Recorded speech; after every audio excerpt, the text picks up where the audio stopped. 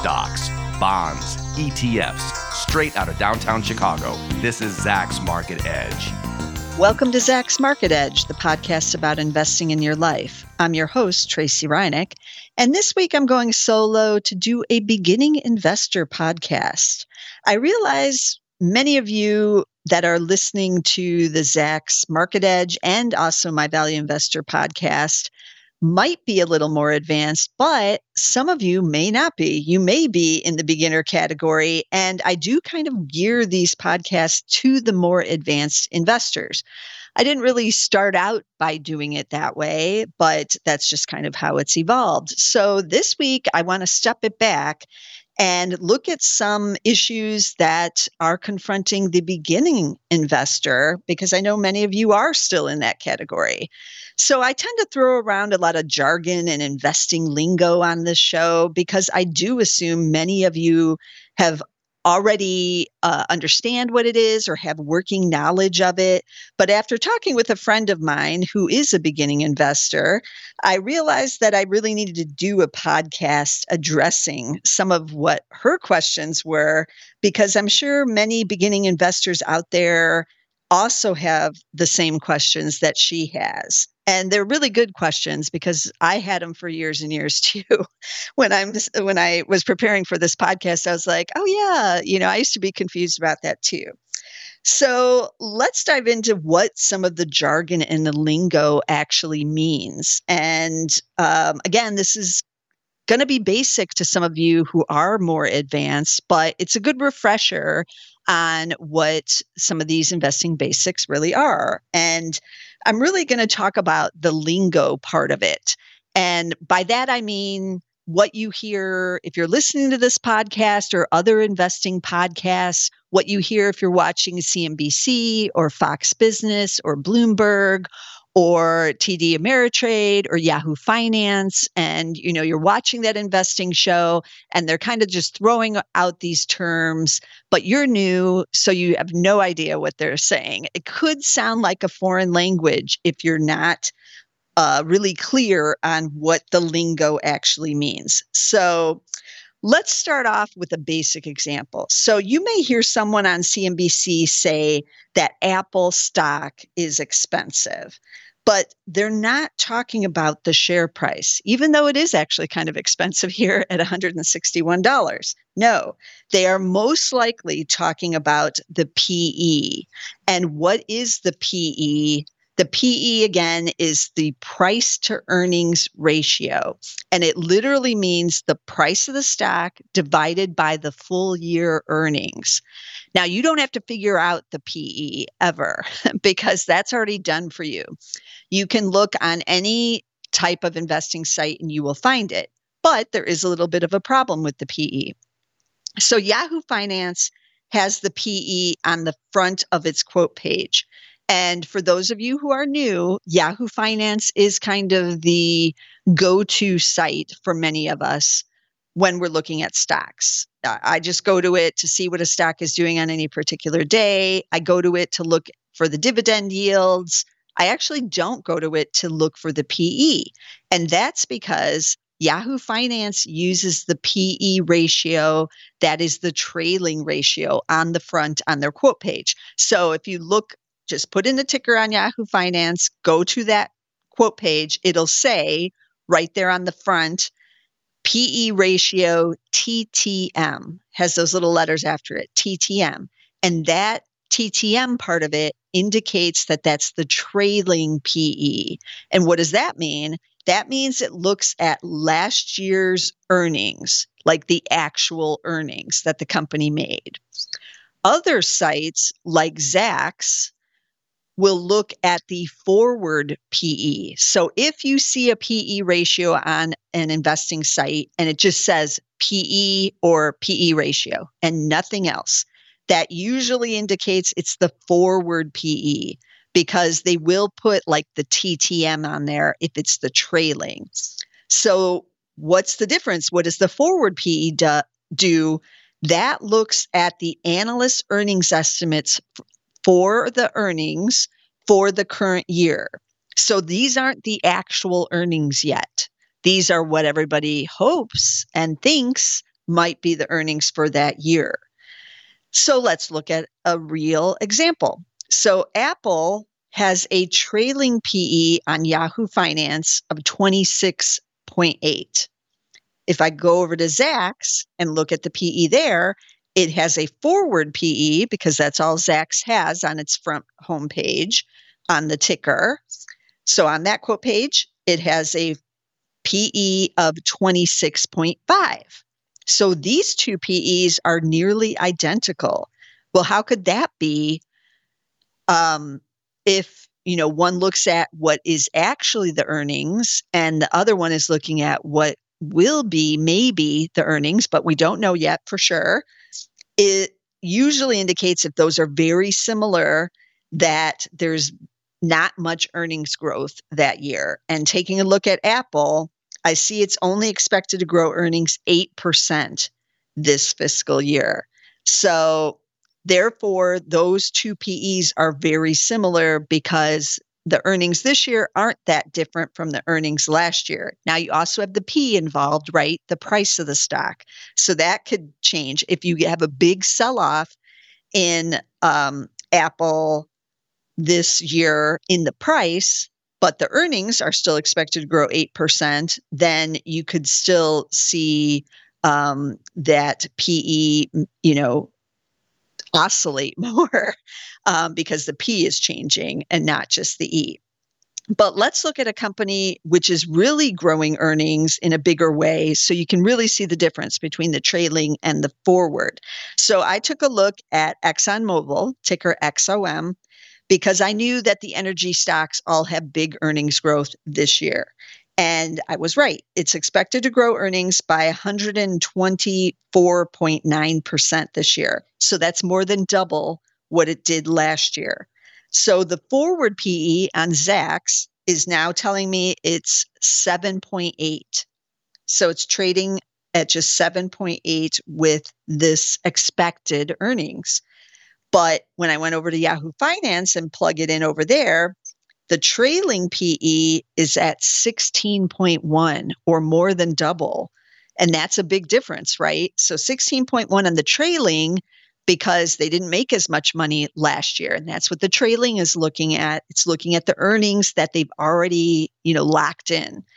And the forward PE is, as it says, it's looking forward at what might be the earnings. So some people don't like to use the forward for this reason because it could change, right?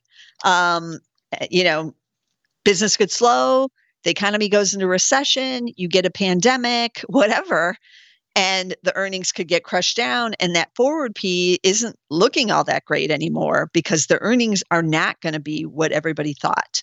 But many of us still like to look at future earnings because we want to know how cheap we may be getting the stock or how expensive we may be getting it based on what is happening with earnings growth looking down the line. So keep these things in mind when you're looking at the PEs. So that's a little tricky, right? So then you might hear, like I was saying, Apple is expensive, but it's not about the share price. It's about the actual PE ratio. But they don't say Apple's PE is expensive. No, they just say Apple is expensive.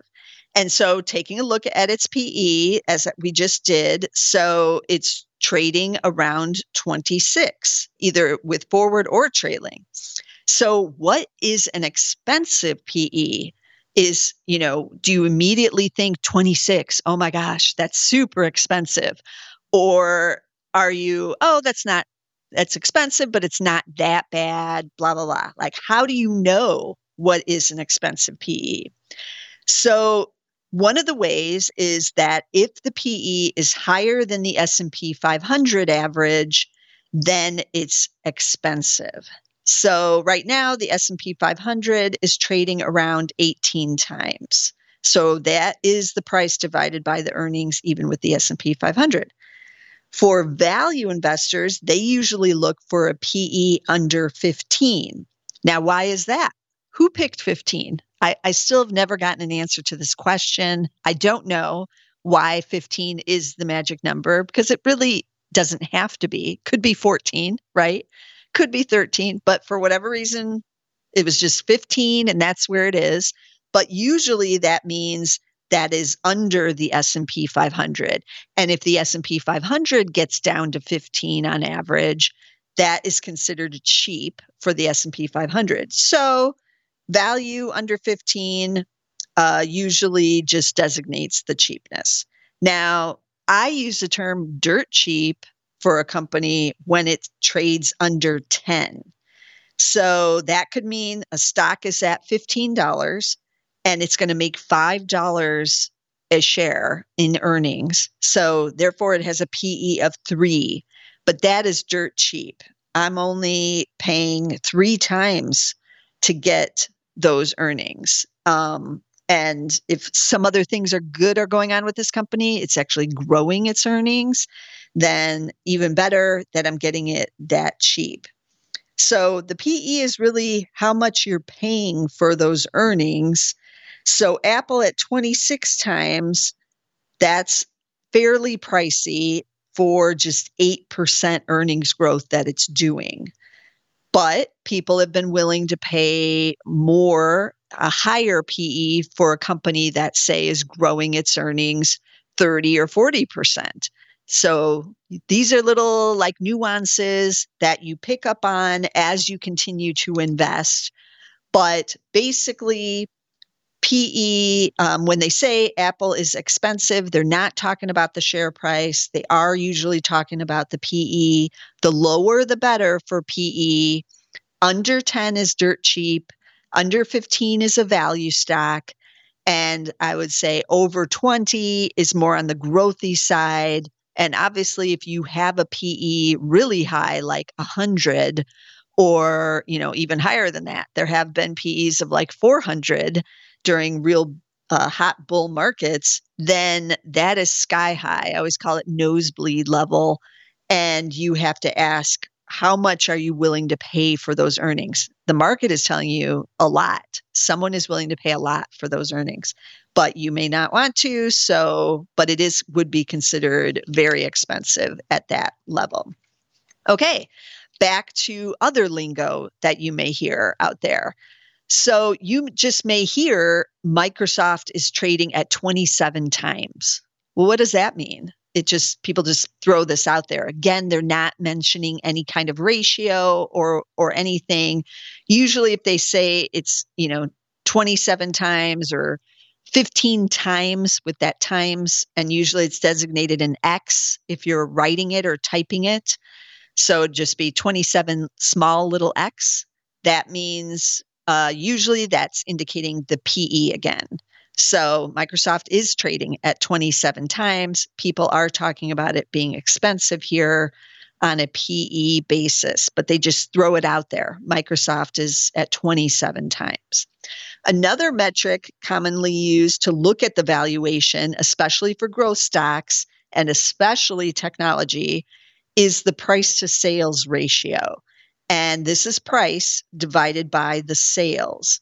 So you hear this a lot with the tech stocks on podcasts and on the investing shows. You'll hear Microsoft is trading at 10 times. And they may not even designate whether or not that's earnings or if that's the sales or / revenue. But usually with the tech stocks, if they are saying, something like 10 times or 15 times, you probably already know that that's may not be the PE if it's that low, but that they are referring to the revenue side. So if it has a price to sales ratio of 10, if it's trading at 10 times, how do you know if that's good or bad? This is a similar dilemma to the PE, right? You just know this number is being thrown out there. So a value price to sales ratio is actually under 1. So that would be like 0.5. And what does that mean? That means for every dollar of sales that company generates, you are buying it at 50 cents. So you're getting a deal. You are getting those sales on sale. Essentially, the revenue is on sale because you're only paying 50 cents for every dollar of those sales. So that is kind of easy to understand for the basic new investor, right? It's when it gets a lot higher that it seems more confusing. So technology is considered growth. So you rarely see a price to sales under 1 for many tech stocks, especially when they're in this bull type of market. You just don't. But technology also does have higher sales growth. They are growing at a faster rate. That's why they're the growth stocks.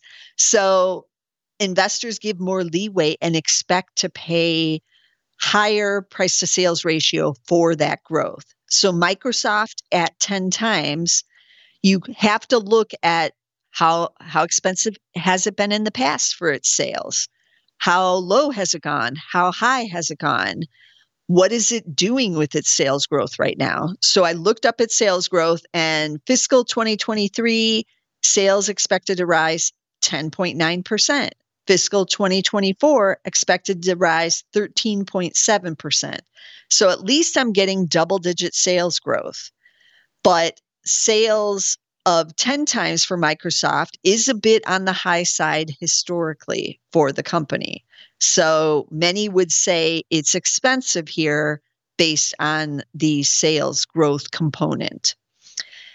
Many times people use the price to sales ratio if there's no earnings to try to figure out valuation. So I took a look at Uber, which has up until recently had no earnings, but it has a price to sales ratio of just 2.3. So that's much lower than Microsoft's 10 times. Is 2.3 high? Well, you can use kind of the same metric of looking at the S&P 500 that we do for the price to the earnings. So I had to look around to see what the price to sales ratio is currently for the S&P 500. You can just Google it, which is what I did, and it's at 2.56. But its 10-year high, which just happened in December of 2021, was 3.04. Actually, it's more than a 10-year high. It's like a 15-year high. And in 2009, we had the lows of the recent cycle, and that was when it went under 1. So people were getting those sales real cheap back in 2009, in March of 2009, right when the bottom hit in the stock market. It was around 0.8% at that point. So you were getting every dollar's worth of sales for 80 cents back in 2009. That's why it was on sale. Stock market did finally bottom during the financial crisis then, and then was up from there. So just looking at the longer term chart of the S&P 500 price to sales ratio makes me think we have a way to go that's still lower in this overall market, because in 2020, during the coronavirus sell-off, the price to sales ratio of the S&P 500 went under 2. And so this doesn't look that cheap here, but the data does look back to the S&P 500 sales data as of March 2022.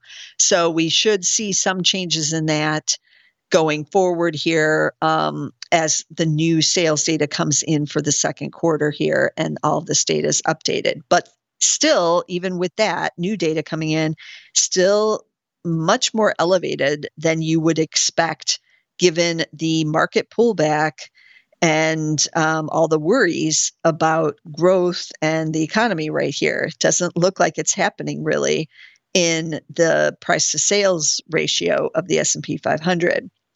I took a look at one of the other big names, Tesla, because I was curious what's happening with its ratios and is it expensive right here? And sure enough, yes, it is. So it has a PE of 75. That's the forward PE. It has a trailing PE, however, of 90 times. So that's based on the actual earnings. It's trading at 90 times, and that would be considered very high.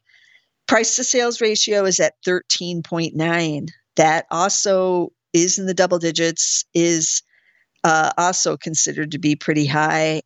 Earnings are growing quite swiftly, up 75.4%. So investors are willing to pay as high as 75 times on the earnings side for that 75% earnings growth. And so they're willing to pay that high. You have to ask yourself, are you willing to pay that for what this company is actually producing on both the earnings and the sales side? Okay, let's talk about some other lingo that you might hear and be wondering, what does that mean? So I've been hearing this, and I totally forgot about this term, but you may be hearing it a lot more recently, and that's what is arbitrage. It's kind of just thrown out there. I think it's in some of the, stock market movies that are out there. Isn't there one named arbitrage? I think there is. What does that mean when you hear him talking about arbitrage on CNBC? It's what happens after an acquisition is announced and the shares actually drop and investors dive in to get the difference between the shares that are now lower and the buyout price. So I have a couple examples because this is actually happening right now. So there's Twitter, ticker TWTR. It's being bought by Elon Musk. He's buying it at $74.20. But as we all know, he's trying to get out of the deal now. So the price on Twitter initially did spike up. It never went to $54.20, but it went much higher than what the shares were trading at the time the deal was announced. And because, of course, it would. It's being bought out at $54.20, right? So that makes sense. But it has since taken a dive because Elon Musk is trying to get out of the deal. Nobody knows if this deal is going to happen. There's lawsuits everywhere. And the Twitter board is trying to force the deal to happen, but we will see what actually happens in court. So the shares have come back down into the 30s and now back into the 40s, but that's well below the $54.20. So David Einhorn, who is the manager at Greenlight Capital, he just announced he bought shares of Twitter at the average price of $37.24 because, of course, he believes the court is going to order that deal to close, and he's going to get $54.20. Well, that's easy money. Arbitrage is easy if you guess right and the deal actually does close. So that's one example of arbitrage. Another one is actually Warren Buffett. Warren Buffett is doing arbitrage right now. We haven't seen him do that for a long time, but he's doing one. So Microsoft announced they were buying Activision Blizzard several months ago. Berkshire Hathaway had already bought $1 billion worth of Activision before the deal was ever announced. And then the deal was announced for much higher, as they usually are. And so people thought initially the stock price bounced higher, but again, like the Twitter deal, people thought this deal is never going to actually close. It's never going to actually happen. So the stock has come back down. And Warren Buffett revealed that he decided to go in on that stock decline and buy a bunch of shares as an arbitrage. So Berkshire Hathaway now owns 9.5% of Activision Blizzard. That's the ticker ATVI. And it's now trading at $79.76. Microsoft's offer was at $95. And I don't remember what Buffett bought at, but it was the lower. But why is he doing it? Why is he putting such a huge position on? Because it's basically free and easy money, right?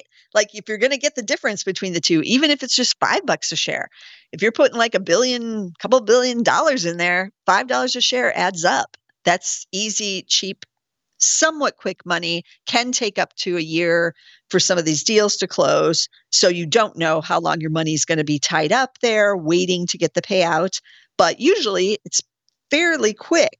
So this was Buffett doing a arbitrage on this Microsoft Activision deal, which is somewhat delayed from what I understand and hasn't closed yet. So we're still waiting on this one to see what happens there if that one goes through. Otherwise, Berkshire Hathaway is just going to own a bunch of Activision Blizzard. I don't think they're going to mind necessarily. And it is interesting. We'll see if they've bought even some more here on the weakness in this stock. So that's arbitrage. And another type of lingo, the final one I wanted to talk about, and then I'm going to wrap it up, is just on all this talk of the Fed. So you may be hearing all this talk about the Fed being hawkish or dovish. Oh, I have one other thing. I'm not wrapping it up. There is one other thing I wanted to talk about. But anyways, back to the hawkish or dovish. You may hear, so-and-so on the Fed is hawkish, or even the FOMC is dovish. Even all of it is dovish. What are they talking about? What does that even mean? The hawkish, the dovish thing is kind of complicated. Well, not really complicated, but confusing, I should say. But I like to think about what the actual birds are.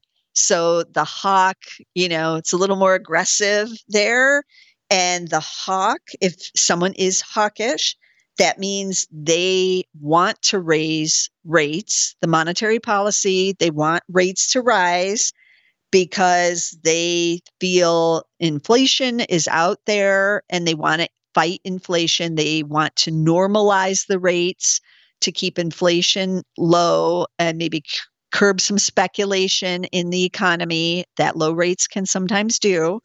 And so if you're a hawk, you want to keep the rates higher, you want to raise them or keep them elevated to fight inflation, even at the expense of growth or, at the expense of the economy per se.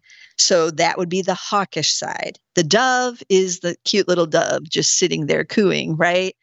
The dove wants the low rates. They think some inflation may be okay, and they want to see the economy continue to grow, and they want to encourage it. So they keep the rates lower because cheaper rates or lower rates is cheaper money. And that is usually an economic stimulus. If I can borrow at less cost, I'm willing to borrow more, perhaps. And I'm willing to, expand my business or take some chances, or maybe I can buy that new house with a lower mortgage rate and all of that. So that's basically the gist of the Fed hawkish or dovish. Sometimes I have to do a double take, like, oh, they're saying so-and-so is dovish. What does that mean again? And then I do think of the little dove like cooing. Okay, they want low. They're not into confrontation like the hawk is. So just there is a reason they're the hawk and the dove, right? So just keep that part in mind. So an example of this is FOMC or Fed Governor Mary Daly. She just was talking about how she wants to keep the rates elevated, that the Fed, she does not believe is done raising the rates. They will keep them elevated for some amount of time because they feel that's better for the economy. The economy is a little more certain if it's not these jarring, raises or decreases in the interest rate, the Fed funds rate. So that is more the hawkish side. She believes they have to be fighting the inflation and that they will keep it elevated. When you hear FOMC members dovish, that is when they think the Fed has gone far enough, that they will slow down the rate increases. And then eventually the doves will be saying oh, we need to cut again. And so then you'll hear more about the dovish side. So that's a real life example that's going on out there right now. Most of the Fed is actually pretty hawkish here. I don't think anybody is dovish at the moment, but that can change quickly. And we will see at the next Fed meeting in September 2022. Okay, and then one more type of lingo that always used to get me that may be getting some of you is during earnings season, which we're in right now, you may hear that a company has beat on the top line or they beat on the bottom line. Well, what does that mean? What are they even talking about? I never understood this for the longest time, but it is fairly easy to get. And many of you who've taken basic accounting class and look a lot at the financials of companies know what they're talking about. So the top line is revenue and the bottom line is the income, because it's literally revenue is at the top of the income statement. So that's how it got that name, the top line. It's the top line on the income statement. And the income is the bottom line on the income statement. So that's how that got that statement. But you'll hear they beat on the top. Well, that just means the analyst gave an earnings or a revenue guidance and they beat on that guidance. They could just say they beat on revenue instead of beat on the top. But this is lingo that is used in the investing community and that they do use in both articles and on the chat boards and on the various TV shows and podcasts. So you may hear this and now you know what it is. And a real life example of this, I was even just Googling and looking around for this, is I just saw an earnings article about the company Five9, and 9 is the number 9. So Five9, it's spelled out 5, F-I-V-E with the number 9. The ticker is F as in Frank, I, V as in Victor, N as in Nancy, F-I-V-N. And it's a cloud contact center software provider, cloud contact center software provider. And revenue was up 31.3% year over year. And the headline said record Q2 top line. So they could have just said record Q2 revenue, but that might not sound as like slick or cool. So it has to be record Q2 top line. But now you know that if it says that, the top line, that's the revenue. And so this sales that were up 31.3%, it went to 189.4 million, was a record second quarter, at least on the revenue side. So that's some of the lingo you'll see out there too, especially during earnings season. You'll see this beat on the top or missed on the bottom, and now you know what it is. But for some of us who don't have as much experience with the actual financial statements, I sometimes have to like write myself a little note saying like top means revenue, just to remind myself, because it does slip my mind sometimes. Like when I see a headline like that, like record Q2 top line, I do have to stop to think like, what is that again? And oh yes, it means the revenue because that's up at the top. So you have to keep learning these things as you go along. So don't worry about that. That's normal. And some of it will stick with you as you keep going on in, your investing career and your investing journey, let's just call it. And it'll become second nature to you. So when you hear, Apple is expensive, you will know they're not talking about the actual price of that stock. They are talking about most likely the price to earnings ratio.